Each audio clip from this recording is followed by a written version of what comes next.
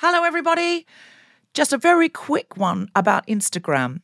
If you're on it, Meta, the parent company, is reducing the number of political posts visible to users on their feed. This is a real thing, not a hoax.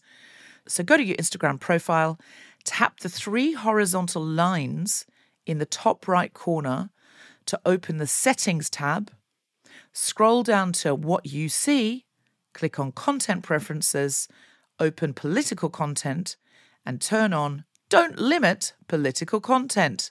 That's an option.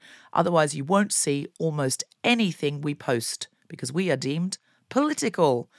Please do that now, or you won't even see the posts about our shows, our fun things. So if you want to see Guilty Feminist content and know when we're coming to a place near you or releasing a new podcast, do it now. Life is full of what-ifs. Some awesome, like what if AI could fold your laundry? And some, well, less awesome, like what if you have unexpected medical costs? United Healthcare can help get you covered with Health Protector Guard fixed indemnity insurance plans. They supplement your primary plan to help you manage out-of-pocket costs. No deductibles, no enrollment periods, and especially no more what-ifs. Visit uh1.com to find the Health Protector Guard plan for you. This is Paige, the co-host of Giggly Squad, and I want to tell you about a company that I've been loving, Olive & June. Olive & June gives you everything that you need for a salon-quality manicure in one box. And if you break it down, it really comes out to $2 a manicure, which is absolutely insane. It's also so easy to get salon-worthy nails at home with Olive & June. The difference between how your nails used to look when you did them yourself and now with the Mani system is a complete game changer. The best thing about Olive & June, too, is it's a quick dry. Dries in about 1 minute, lasts for 5 days, and full coverage in up to 1 to 2 coats. Visit oliveandjune.com/perfectmani20 for 20% off your first system. That's oliveandjune.com/perfectmani20 for 20% off your first system. I'm a feminist, but when someone asked me what mansplaining meant, and I said, it's when, and a man leaned in and said, it's misused all the time, like whenever a man has an opinion, but really it's for when a man is explaining something a woman already knows. I just let him talk and then made him buy us drinks. I'm a feminist, but I would sell the Spice Girls to Boko Haram to get on Strictly Come Dancing.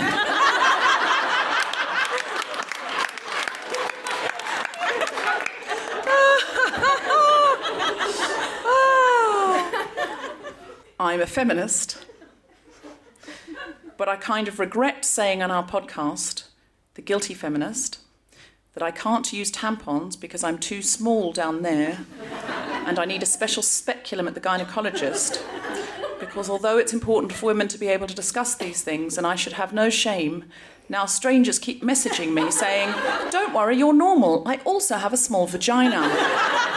And be body positive, there's nothing wrong with you. And very brave of you to talk so candidly. I couldn't do it, even allowing for the biological issue.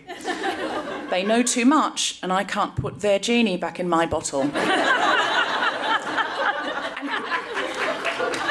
can I say, each and every one of those listeners who tweeted in, if you're listening, I'm so thrilled you did, and it's so lovely, and it makes me feel like I'm in a sharing environment. So I'm not criticising any one tweeter. It's just when you get a quantity of messages about the size of your vagina, you suddenly go, we're just having a chat. And then suddenly it's like everywhere I go, people look at me and they go, oh, you do The Guilty Feminist. And then they look down there and they do a sort of sad face, like, oh. And it's just a lot of information to give away, Sarah, that's what I'm saying. Yeah, I know. No, I know what you mean. I wrote a book, and in it I was like always just writing stuff that had happened to me, but it's like writing a diary, kind of tapping away. You don't ever think that you'll just be halfway through urinating. Not halfway through urinating, I do close the door, I'm exaggerating. I've recently urinated, and then someone going, I had an abortion at 17 as well, like, because I wanted to talk about that in a nightclub. Yeah. And it's similar, isn't it? Because you've put that out there, and of course people want to interact with you about it, but sometimes you just go, wish I'd said just slightly less. Yeah, I'll just worn a moustache and used a different name. I am a feminist, but I'd give Donald Trump a blowjob just for the story.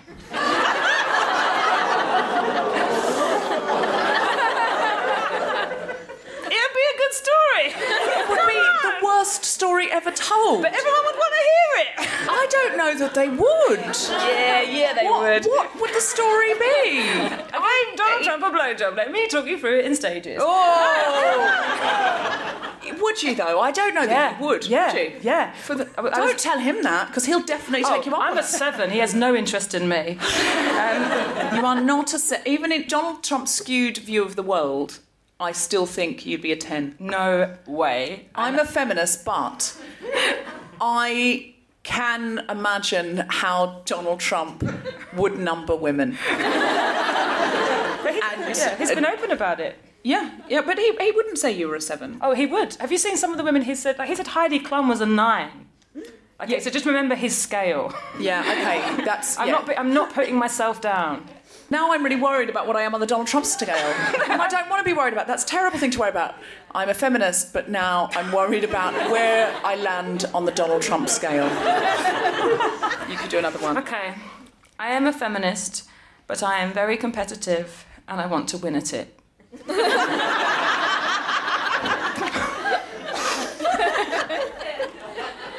You're winning. Listen, you're definitely top 10% of feminism at the moment with your book Animal. It's a good... Top 10% isn't high enough. Okay, fair enough. Okay, no, it is. You might get a letter saying you've won feminism at some point. Yeah. Does the Queen do that, like a CBE for a man, and you've won feminism for a woman? I think they dig up Simone de Beauvoir and give it to you.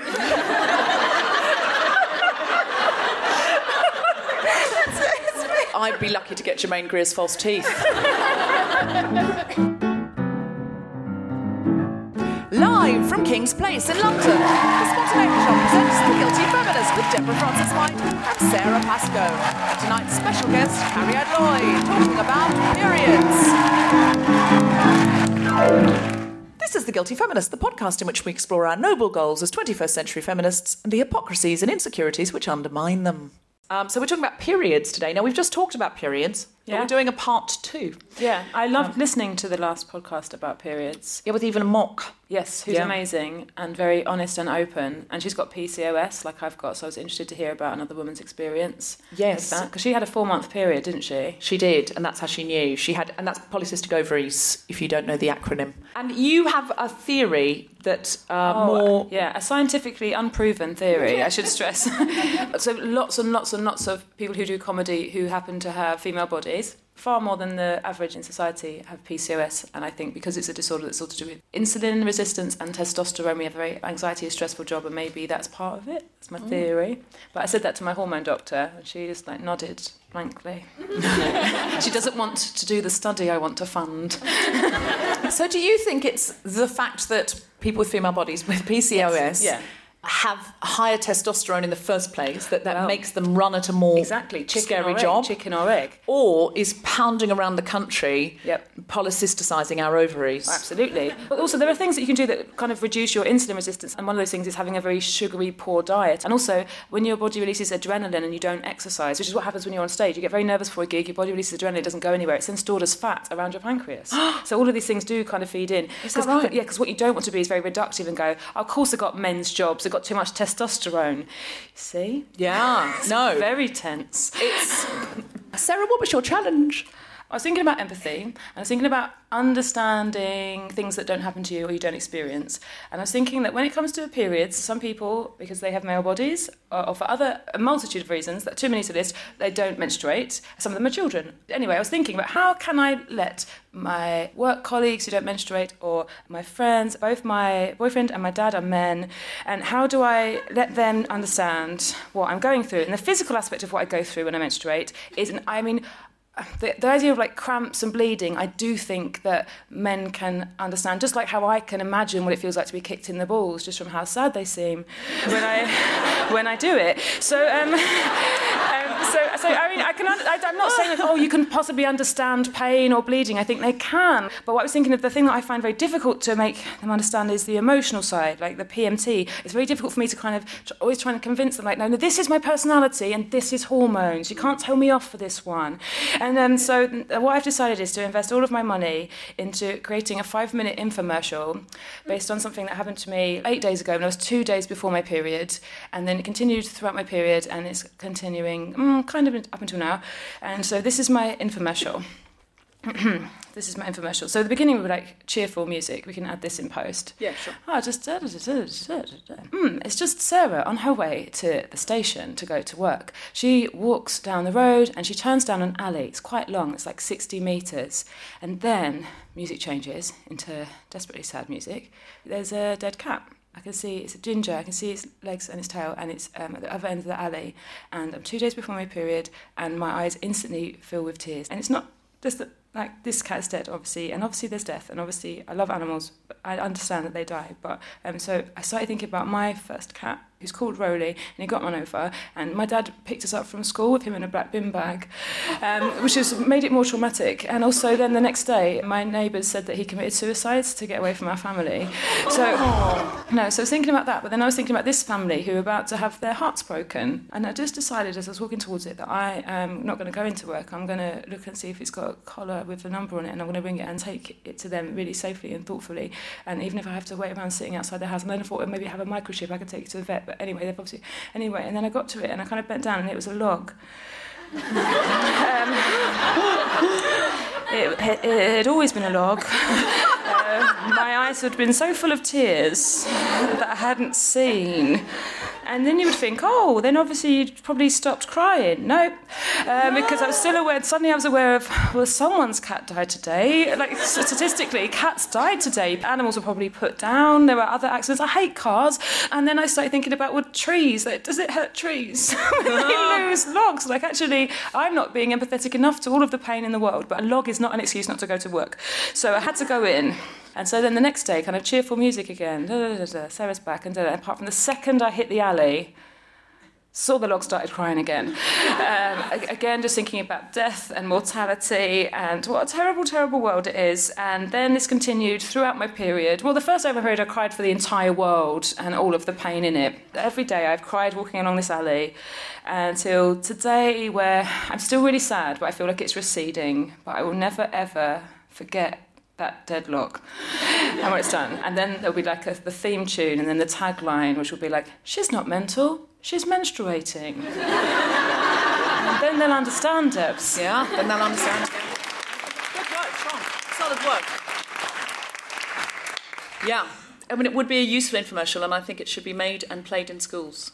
And offices, every morning, as we salute it.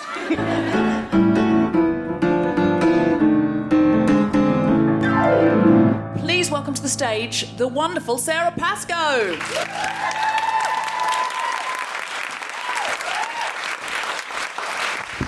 Hello, hiya. I started my periods when I was 12, and because I was very worldly and an overachiever, I knew exactly what was happening, and I shouted downstairs to my mum, I'm pregnant! And my mum rushed upstairs, realised exactly what was happening, and I told her, and she took me to our local Tesco, where she proceeded to buy every single sanitary product that Tesco's offered, and this was a mega store.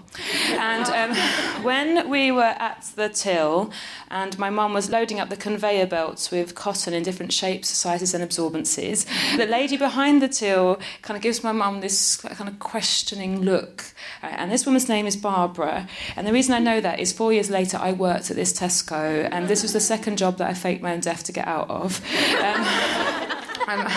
I'll explain. Basically, the first job that I faked my own death to get out of wasn't even a real job, it was just work experience while I was at school. I'd picked the placement with the shortest amount of hours, which is in a children's nursery, and it was only 9 till 12, but on my first day I got this horrendous migraine, and I asked if I could go home, and the teacher said no. So the next day, to punish her, I rang up pretending to be my mother, and I said that I had leukemia, and why hadn't they sent me home? We might have caught it sooner.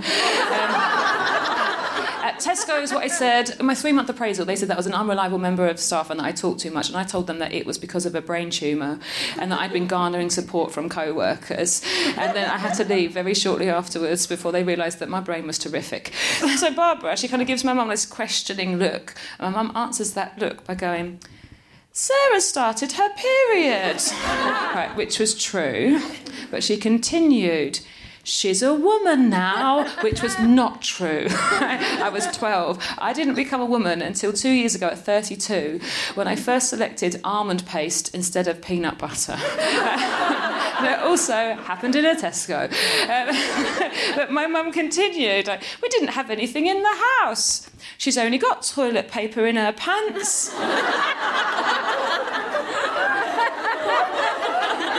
And I was flooded with adrenaline, which is what they call nature's fight or flight response, except neither of those responses was appropriate. I couldn't hit her, and I couldn't run away. She was driving me home.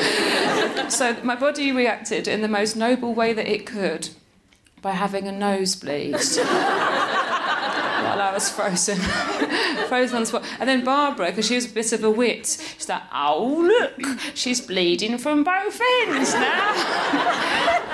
And they all had a bit of a laugh. And now I still don't think it's funny. But no, I do. And we have to laugh, don't we, guys? Thanks so much, bye.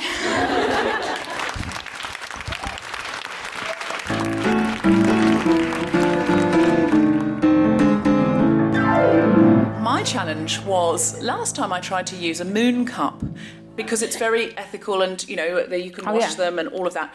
But as I explained last time, I'm quite small. Mm. They do have two sizes of moon cup, don't they? Well, that's one thing I didn't know. So I can't use a tampon, so I thought I wouldn't be able to use it, but I found I could get it in, and I did feel it a lot. But when I opened it, when I went to pull it out, it opened inside me like an umbrella. And so it was very painful coming out. And I was, as I said in the last podcast, basically it was me in a hotel room in Manchester going, "Aah!" and then bringing up a sort of chalice of blood, like a scene out of Game of Thrones. I was actually thinking from the sound, it sounded like the beginning of The Lion King, but one that I would definitely watch. Oh, the Moon Cup King. Lineage, yeah. Yeah, the Moon Cup King. So loads of people tweeted in and said, you've just got to stick with it and you can learn how to do this. So my new challenge was to learn how to use the Moon Cup. So I went and watched the instructional video. I know there's an instructional video. Who knew? I did not know that. And first of all, the first thing they say is there's two sizes. I didn't have the mini size, and they kept saying the mini size, the small size, is for women under 30 who haven't given birth.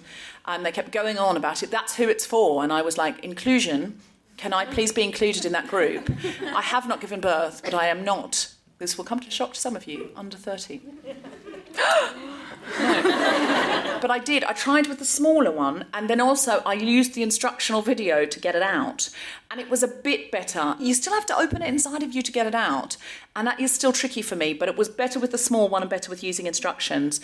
So I am going to stick with the Moon Cup gang. It sounds like a sort of children's afternoon show, doesn't it? Like the press gang. The Moon Cup gang. They're solving crimes together, solving mysteries. Yeah, they're brilliant. Also, and there are lots of charities who give moon cups to women in the third world or after disasters, because obviously you can just give someone one thing and then suddenly they can. Yeah, can. You can wash it. So if you're listening at home and you were thinking that I gave up too quickly on the Moon Cup, I didn't. I'm moon cupping it up right nice, and I'm learning and I'm growing and I'm sharing by each month just collecting my blood in a little cup rather than letting it go into cotton and throwing that cotton into the sea, because of what a responsible feminist I am. Do you drive to the sea to get rid of your sanitary towels? Like, sorry, I've got to go Brighton. I'm back in 3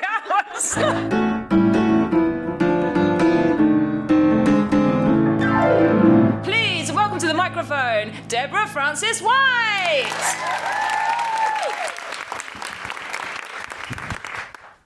Every single month, I get grotty and annoyed. Things I blame include my husband, my cats, the fact that I have nothing to wear. Nothing to wear. Nothing. I have nothing to wear. I don't have one thing that looks good on me. I have nothing to wear. I don't have anything appropriate for anything I'm doing. I don't have anything that looks good to work in, to go to a party, to stay home in. I look hideous in every single thing in my wardrobe. You don't understand. I have nothing to wear. I hate all of the things that there are to wear in my wardrobe and in all shops. The fact that I am lazy and never get any work done, that makes me grumpy. I am so lazy. I am so fucking lazy. Why do I just go on Facebook all the time? Why don't I ever do anything? I never do anything productive with my life. My whole life is wasted. All I do is waste time on Facebook looking at other people's better lives. Why? Why do every month? Why am I so lazy? Why don't I write anything? I'm actually asking for an answer. I've got scripts to write. Why am I not writing those scripts? I could be writing more for this. I could be doing anything with my life. I could be doing something productive. I could be doing a medical degree to help people. I could be doing a medical degree to help. I could be becoming a psychiatrist to help children.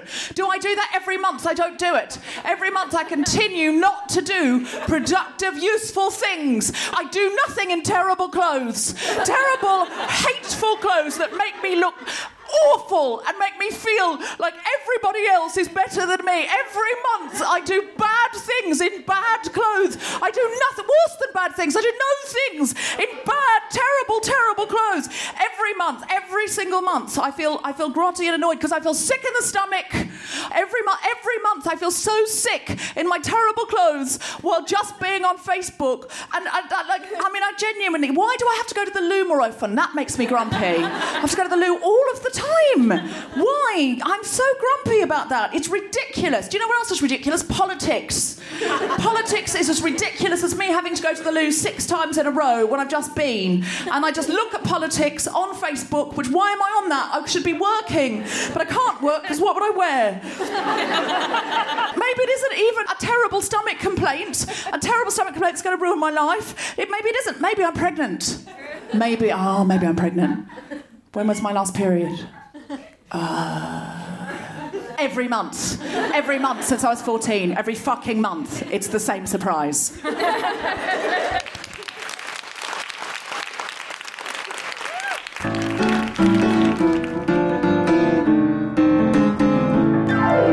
Please welcome our very special guest, Cariad Lloyd!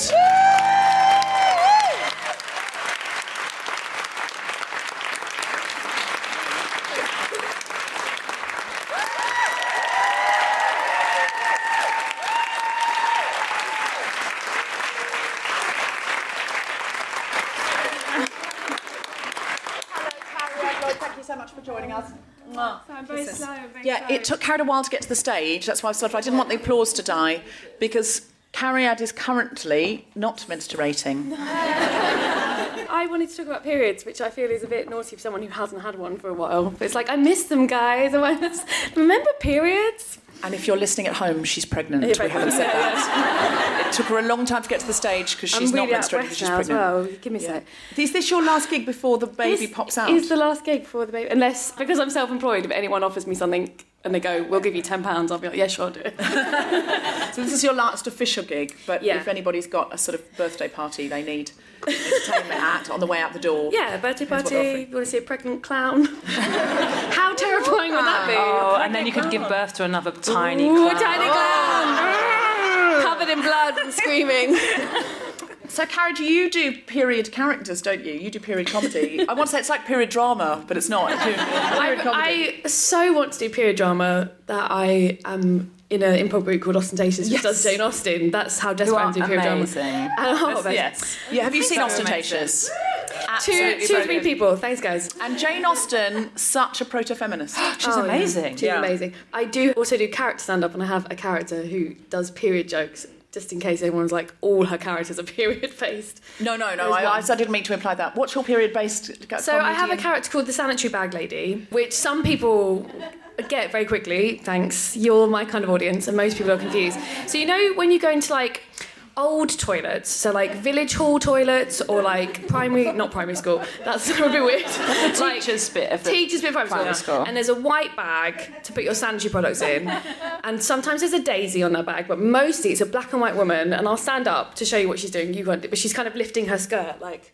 And she looks like a sort of 19th century, in my head, 19th century Southern belle. So I do a character where I've built myself a giant hat, as if I am the white bag, and I'm the sanitary bag lady. And I come out and I sniff to see if anyone's bleeding. And I have red lipstick all over my face, and she tries to do stand-up about Andrew Lloyd Webber. That was just something else that amused me. It's nothing to do with periods, it was just the material. But every now and again I stop and I go, I smell bleeding. Somebody here bleeding. Because Mama's hungry. And then I try and find out who's bleeding, And then I go back and I try and... Have you ever accidentally gone up to a woman who really is menstruating? The best thing is when you do it, because obviously you can normally see the audience and you'll see a woman looking at you and her face is going, do not. And obviously I know that look, so I try and give another look, which is like, don't worry, I'm going to not choose you. I try and choose the woman who obviously is not bleeding, because sometimes they look at you like... And also, when you say I can smell bleeding, obviously as a woman they go, oh my God, they can smell me, my tampon's leaking. Like, that's the thing. They think you're like the Darren Brown of menstruation. That's what I would think. I would think you have special powers. I did a gig and a man came up to me afterwards, bless him, because like he didn't mean to be weird, but he was like, oh, I enjoyed your character. I don't really know anything about periods, but it was interesting. And he was like, I just want to ask you, can you smell them? Is that a thing? And I was like, oh, it's so sweet that you've asked me, but no. Jordana Cooper at my school was such a horrible bee, and she would tell people she could smell that you were on your period. But yeah, it's like it's at school. Yeah, you can't. But bless him, he thought that it was based on fact that women could smell each other, and he just hadn't been told. Once we were talking about the pressure for women to be underweight in Hollywood, and I said, I really find it difficult to watch like a sitcom or something if I can see the woman's not menstruating. And my friend looked at me and she went, how can you tell? And I went, just, if they're really underweight. And she went, oh, I thought you meant I can't watch a show if the women aren't on their period when they're making it. And I thought, God, if she imagined that I was looking at people on television going, you're not menstruating, this is... Say yes to the dress, fine. It'd be nice. It'd be good if you could know your friends are menstruating. Well, we tell each other. Me and Sarah text each other quite a lot when we're on periods. Cariad is my go-to person for... Any period. Any period, the emotion, especially when I'm overdue on, and it's been a long time coming and no one else understands. Like, the lead-up when it's been just so long. Oh, the hormonal lead-up. Yeah, the hormonal thing. Which I haven't had for a while. I have a story about you. Oh, right. And I've never... And my periods, they get around. Come on. I've never asked you about it. But oh, yeah, this story. Oh, God. I know the one you're going to say. I've never asked you about it. But when I'm in the Edinburgh Festival... In order to sort of stress relief, and also if I get bad back or whatever, I visit this incredible massage therapist called Jill McLagan. She is an angel who walks amongst us. Yes, we call her the witch or the angel. Like one time, I was doing a show and I had a cast and I was the director, so I decided to give everybody the gift of Jill McLagan. Day one of Edinburgh, when everyone's feeling all positive, I gave them all a voucher to go and see Jill McLagan. I said, at some point in this fringe, you're just going to feel like you can't go on. That's when you go and see Jill McLagan and she'll massage you and you walk away like you're walking on air. And one of my cast went... The witch. And I went, what should I tell of her?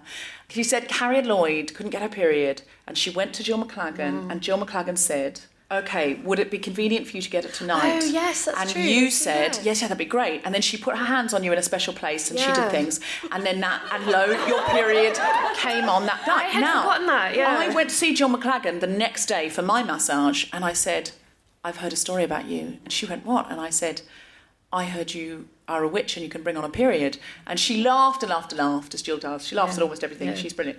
And she said, I know exactly who that was. And she said, it's not magic, it's interconnective tissue. Yeah. If you know where to press, you know how to release it. It's tense. I go to see Jill for something called craniosacral, because I am a hippie. So I don't even go for massage. What I like about Jill, you can go and see her for very hippie things, but she's incredibly practical and doesn't indulge you in anything. But yeah, she did say to me, it was my second year at Edinburgh and I was so stressed. I think I was like a month and a half late and I was insane. I also had concussion and because I'd head-butted a door. I nearly passed out in a show. And she did. She said, would it be all right if you got your period tonight? And I was like, yes, please, God, just release the blood. And yeah, she did. But she will be very practical about it. Like, oh, it's just muscles. But we know the truth. She doesn't want to get burnt, which is fair enough. Yeah. She's trying to be practical. Fascinating. I thought, well, why aren't we taught where to press for ourselves? Because I think because it's not science. No, with her it was like tension. She was like specifically. I'm sorry, I'm not going to Jill, just. No, she was. Sarah is very sceptical of anybody touching her. Things that haven't been proven in. Well, we don't know if that's been proven though, because we haven't looked at the Jill McLagan also, Research Centre. Evidence-based. You haven't been to her, Sarah. Yeah. So 2 out of 3 I'm sending people. you to Jill McLagan next festival. And you will come away converted. If your period was as late as it sometimes is, and I sent you to Jill. The thing is, they're so clever. That's the thing. Pasco gets funny about alternative. I think whatever people do that makes them happy is fantastic. But people at home should not be thinking, oh, there's a connective tissue I can press that will bring on a late period. No, what I would say though, Jill McLagan cannot hear this. What I would say is, if you are tense And that's like the reason I didn't have my period was I was tense. So if you're tense and you haven't got your period... Something relaxing. Yeah, that's basically what I mean. Get drunk, I say. Sometimes that'll do it. 1.5 of wine. Bingo. That works for you. I absolutely believe in the powers of Jill, because she has, and I'm so... Look, I'm married to Tom Selinsky. You are not allowed in my house to believe anything that hasn't been proven double-blind. And I think I'm with somebody like that because I was a Jehovah's Witness and there was just, everything was just, you just believe it because you believe it. So I'm very like, but I do believe if Jill McLagan... We're really promoting Jill McLagan here. If she presses on the right things and then your period is released, it's just a body, isn't it? It's like anything. If it gets clogged up. Very, very relaxing and it really helped. And I don't have a problem talking about periods, and Sarah and I often text each other about periods. Yeah. And when I started doing this character, I wasn't like, I'm going to do it's like I genuinely saw the paper bag and thought, I could do that lady, that's funny. But you've always been incredibly open as a human. I met Cariad in my first year of university. I'm a lucky girl. And you changed my life because you talked about things in such an upfront, unashamed way. Like, you taught me so much because of that. And I think that's what you took into your comedy. It's hard because I guess I was raised in quite a hippie household. I didn't think it was shocking doing period comedy until I started doing it and saw people's face and saw women, this is what got me so angry about it, women going, stop it, like in the audience, as I mentioned blood. I thought it would be the men, and honest to God, most of the time it was the women who were very uncomfortable. But you have this brilliant rant in it, which you kind of improvise, and I've seen Cariad do this character a few times, and I love it so much. But it's a rant about basically the surrealism of being expected to behave like a normal person when you are bleeding. I scream in a man's face for 5 minutes, and I scream in his face, and it ends up with me screaming, "We bleed, motherfucker, we bleed," in his face, because I'm like, can you imagine a world where men don't bleed? Because she doesn't think men don't bleed. She thinks there's a sanitary bag prince who she's going to marry. I know. Unfortunately, she's very old-fashioned. All she wants to do is get married, and she thinks men are better than them. She wants a sanitary bag prince. He wears a top hat and tails and tap dances by the urinals, she's heard. And so I do this thing about, can you imagine a world where men don't bleed? And I get in a man's face. But it has backfired. I had one very aggressive incident where I had to stop. Oh, wow, what happened? Can you believe this? It was at a charity gig to raise money for abortion support. Oh! And you would have thought a liberal audience... Hashtag context. They were not liberal. And I was screaming in a man's face and they didn't understand, and he tried to grab the mic off me. And there's nothing worse than having your face... Did you shout, abort, abort, abort? I wish I had it done. But I had my face covered in lipstick, and honestly, the hat is like almost 4 foot high. Like, it's huge. And I had Sarah's voice in my head, because Sarah's very good when things go wrong at gigs. She just talks to the people like they're people, whereas my instinct is like, fuck you. But I had to take the hat off and go, it's just a character. Should we talk about what's happening? And he was going, you're disgusting, and pointing at me. Then he tried to grab the mic off me, and that's when I lost it. I was so awful, like a teacher. I went, I'm doing my job, and you are not allowed to take the microphone off me. I said, I don't come to where you're working and tell you to stop, so you can just wait till after the gig. Like, this real drama teacher appeared. Did he respond to that? He walked off. I wrote about it, actually, for The Guardian, because they were talking about, funny heckler situations, and it wasn't funny. I think it was a bit of a misunderstanding. I think he thought I was saying that men don't care about periods, and his wife had really bad periods, and he was trying to say I've suffered, and I was like, I'm not. It was why abortion support gigs. He was trying to say I've suffered because my wife's got bad periods. No, fuck off! I've suffered because I had to watch my wife give birth to triplets, and I had to hold her hand and everything, and I felt her pain. I really felt it. And I checked the football scores, but I felt her pain. But that's the only time it's happened. Mostly, I would say it's often women have come up and been like, "Oh, that was very uncomfortable when you were talking about periods," and that made me want to do the character more and more. Why is it that it's so uncomfortable to talk about? We learn it. We learn it. That's it. Conditioned is the right word. We are taught to hide something at the very beginning and not let other people know, depending on people's parenting, or sometimes things aren't explained very well, or they're given a book or a leaflet. But the whole thing is other people shouldn't know. At primary school, on the last year of primary school, we were separated into boys and girls. Yeah. And the girls got taken off into the library, and we were given the period talk. And the boys, I still don't know what they got told. They were taught to lie.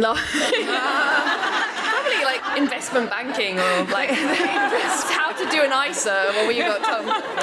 And Patriarchy 101. Yeah. How to dominate for life. And they still do that, and it's terrible. They're still separated. This room will be menstruation, this will be manspreading. Yeah. And I remember being 10 and thinking, oh, OK, well, we're not allowed to tell the boys this stuff. Even though, like, none of us had a period. And mainly it was poor Mrs. Rogers going, I thought I was dying. And I don't want you to think you were dying. And all of us like, what are you talking about? We have no concept. And I remember when, at secondary school, tampons fall out your bag and everyone's like, ugh, gross. The best thing was when some tampons fell out and a boy was like, ugh, sanitary towels. And I was like, they're tampons, they're different.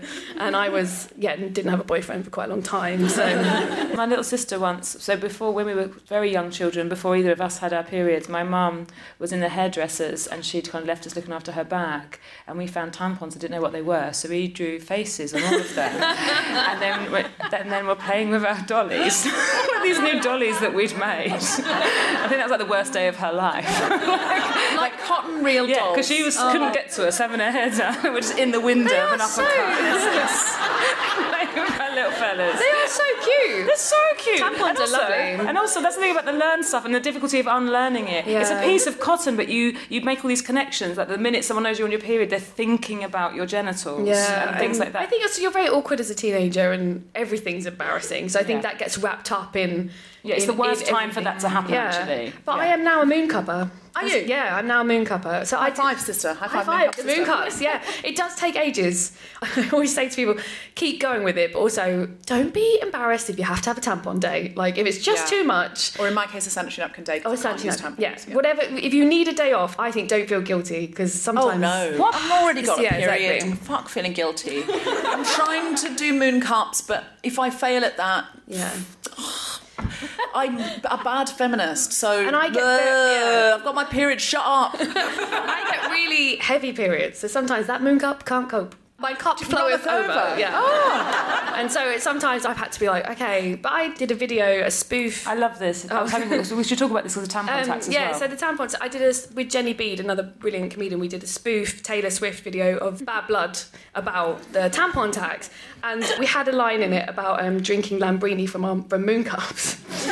So this is what, I only bought the moon cup as a prop. Sure. And the lady in Boots was like, oh, do you use them? I want to try. And I had to be like, oh, yeah. But inside was like, let's do a video for a joke. And at the end shot of the video, we had Lambrini and moon cups and we did them like shots. And so then me and Jen were like, well, we could just wash these and then you use them. Because you've done a shot out of your moon cup. Your moon cup's famous. Right. Your moon cup's been in a music video. You are the fucking coolest feminist in the world. I did a shot out of my moon cup, made a music video. Yeah. Then I put it inside of me. That's right. You're the most rock and roll feminist in the world. I mean, I don't care if Susie Quattro comes through the door right now with a big placard that says "Votes for Women." Well, Lambrini shot doesn't seem as cool. I don't know that, but yeah, I did. I boiled it up. I'm practical now, but I can't do it out of the one I've already used. Boil them up, mate. No. I boil them up. Everything's clean after a boil. Look, I want to be really cool with periods and stuff, and I'm kind of getting better at that stuff because I do realise it's conditioning, but I will never, ever, ever do a shot of tequila out of a pre-used moon cup. You're missing out. I would have to buy a brand new moon cup for that. Am I wrong? No, I think all of us are allowed to have our own limits. That is my limit. If there was alcohol involved, I would do a shot out of any of your moon cups. I'm just saying.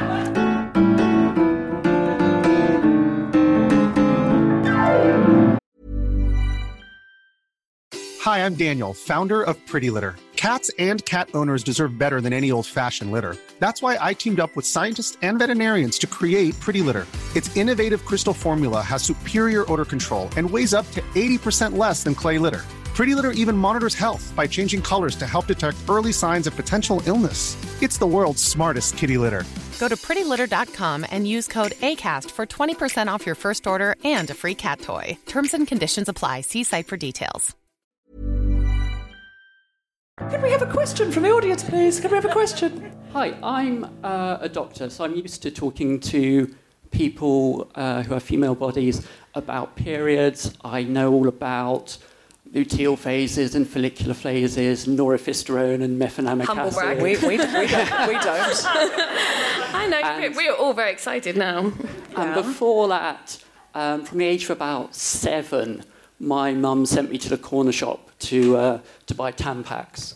And it was always Tampax, to the extent that then I was quietly horrified when my girlfriend was using own brand period tampons. Yeah. So it turns out, I brought you some premium tampons isn't a great present. On average Wednesday it might be all right, but not for a birthday or an anniversary. I'd avoid it entirely at Valentine's. I'm just imagining him like pulling it out, like, you're better than this. Don't cheapen yourself. So what was the question? Well, my question is, despite all that, I think that actually I have no understanding of the reality of going to work and going to the loo and thinking like, oh, now I'm bleeding out my genitals. I haven't brought enough clean pants to work. And if I don't understand that, then what do you think has to change so that every other, white cis male can understand the reality of what it's actually like to live with having periods? I totally commend you for asking a question about it and being informed about it. And I think, like all aspects of feminism, all we can do is keep talking about it, keep unashamedly talking about it, and keep doing characters about it. And allow people to ask questions. So that's the other half of it. I think in terms of human experience, we don't really understand what anyone else is ever going through. But if we are permissive to you can ask a stupid question and not be called ignorant but interested, and vice versa. I can't understand what it'd be like to have a wet dream. I wish I could. I wish I'd just have one and be like, equivalent of a period as a wet dream. It sounds amazing. So unfair. No, but it would be, because there would still be embarrassment and humiliation. Imagine if you lived with your parents, you were a teenage boy. But there are still, all of us have very, very different experiences, and it's like, as Cariad said, it's the conversation. And I've had several with my husband over the years where I've said things and then realise he doesn't know. And I one day was explaining, this might be too much information, but we've talked about this, about when it's heavy and it's like the kind of the globules, you know what I mean? When it's like you're almost impressed with yourself. Because you're like, wow, it's like, is that a child? Is that half a child? Sometimes it seems like they are bits of limbs of babies. And I was trying to say this to my husband. And he was like, what? And he's again very open. And he was like, what? And I just thought, oh yeah, of course, you've never had a period. You don't know what it's like when it hits the water. It is a powerful drop. And then I was like, oh, he just doesn't know. And I thought, that's fine. I think it's just making sure you have the conversation and you don't feel bad for asking. And also with women, I think it's really important that we don't go, oh, I don't want to tell you, oh, it's gross. Or, you can obviously, I think I do often say, do you mind if I go into detail? Because sometimes they're eating or,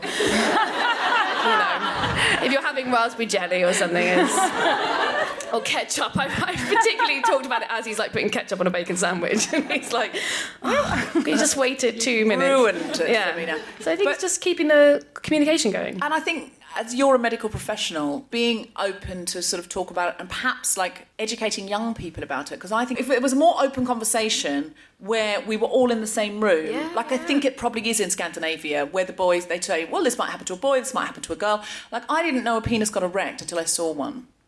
Now, I have had a very sheltered... I was going to say, well, we covered that when they took us aside. No, we didn't. I didn't know penises got erect until I saw an erect penis, and I went, oh, that's how it goes in.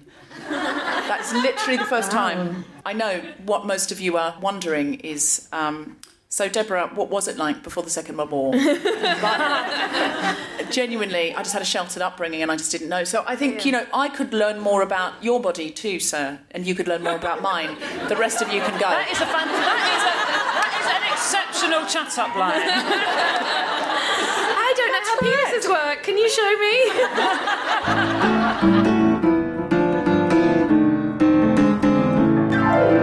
Follow The Guilty Feminist on Twitter @GuiltFemPod. Check out our Instagram, instagram.com/TheGuiltyFeminist. Like our Facebook page, sign up to the mailing list to get notified as soon as the new episode is released. And please go to iTunes and rate, review and subscribe. It helps other people find the podcast. Cariad, thank you so much for joining us. We're out of time. Have you got anything to plug? Apart from my vagina, right, guys? No, I need my cervix open at the moment. Basically, you can see me. Ostentatious are normally touring, and so you can find us on Twitter @AustinImpro or OstentatiousImpro.com, which is an improvised Jane Austen comedy, which I don't talk about periods that much. It's a period drama, guys, but without the blood. Or you can find me on Twitter @LadyCariad, where I will maybe be talking about the gigs that I'm trying to get out of. Did anyone bring tampons or anything for yeah. Cariad tonight? We asked because she's got a refuge charity. Sorry, that sounded terrible. Did anyone bring her a tampon because she's going to get a period quite soon? I should very quickly say, I basically recently thought, I've anyone seen I, Daniel Blake? And there was the awful bit where she's in the food bank and she wants sanitary towels and they don't have them. That's not a spoiler, don't worry. So I just Googled like local refuge centres in my area, and then I emailed them and said, do you want tampons? And they were like, yes, please. So if anyone has any unused tampons, if you don't, that's fine. But if you do have a box at home, do Google your local area, because there will be a women's centre or, a refuge centre, drop-in centre, and they are always looking for donations of sanitary towels or tampons. There are also some incredible charities that exist. Now, some of them exist in places that are war-torn or have experienced disasters, but where they basically make machines that can make sanitary towels or make tampons. There are parts of the world where girls can't go to school when they're on their period, and there are charities who donate sanitary products or educate about sanitary products there. So actually, it's the kind of thing that if you Google, and this is your interest area, there are things you can really help with very little money. There is a sanitary bag prince who is a man in India who invented a machine that makes sanitary towels. And he's real. He, in my head, he is the sanitary bag prince. And it was such a shame everyone was so ashamed of him in the village. He had to wear a bladder of blood, a pig's blood, to test it himself, because none of the women would do it. You can watch a YouTube video about how he's taken it out to Indian villages. So basically Google how can I help women with periods, because we all have them. Mm-hmm. We do. Sarah, do you have anything to plug? I have a book called Animal, which has some stuff about periods in it and also lots of other stuff. Very good. Really Thanks, good. guys. Thanks. No, it's one of my favourite books that I've read in the last couple of years, and Thank you. So good. If you're listening to this podcast, you're the core demographic of this book. It's right up your alley, so to speak. It is. And I am hosting a comedy panel show called Global Pillage, and you can find that at globalpillage.net. Yay! You have been listening to The Guilty Feminist with me, Deborah Frances White, guest host Sarah Pascoe, and our special guest Cariad Lloyd. The recording engineer was Chris Sharp. Music was by Mark Hodge. Producer was Tom Salinsky from The Spontaneity Shop. Thanks to Zoe, Meta, Lauren, and everyone at King's Place, as well as all of you for listening. More information about this and other episodes visit guiltyfeminist.com. I have to say, I just want to clarify, since doing the video, I now only use it as a moon colour. No, we all took that. We all got that. Alternate. Just that's how it got used. Hello, Guilty Feminists. Thank you so much for listening. Thank you for writing in. Thank you for all your support over the last year. Now, many of you have expressed a desire to get involved, to make some of these challenges real and alive, especially along the lines of career development, not apologising, stepping into the space. So we have some workshops. Now, these are just the start. We're just testing the waters here in London, and then hopefully we'll be able to bring them around the country and even wider internationally. The first two will be on the 22nd and 23rd of April. Jessica Regan, who's an actor who was in the Gender Blind Henry V, and I are going to do a workshop on big speeches, male speeches from Shakespeare, speeches from history, taking the space and owning it. You can book for those workshops on guiltyfeminist.com. The price will be £50 for a day workshop, but there will be £10 places for those who cannot afford the £50. And please chip in a little bit more for another feminist to join the workshop if you can afford more. We want these to be accessible to everyone and intersectional. We also have more of a corporate leadership day. Many of you know that I go into the corporate world and work with women on taking up the space. So there's going to be a very big leadership event with me speaking and other brilliant people that you can work with. A special Guilty Feminist episode on negotiations with Suzanne Williams, who is well known for negotiating with people who have hostages for the government and for other organisations. And that is going to be an incredible special leadership day. Hopefully you can get your company to sponsor you to come on that if you are in the corporate world. That day will be £195, but again, there'll be £10 places. Please chip in more if you can, or pay if you can. If you can't, please write in and you can go on our list for a £10 place. Details of all these things are on guiltyfeminist.com.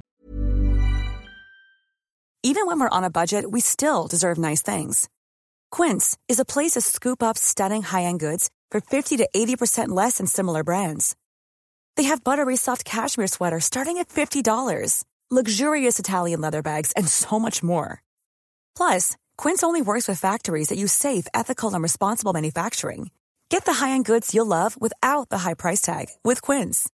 Go to quince.com/style for free shipping and 365-day returns.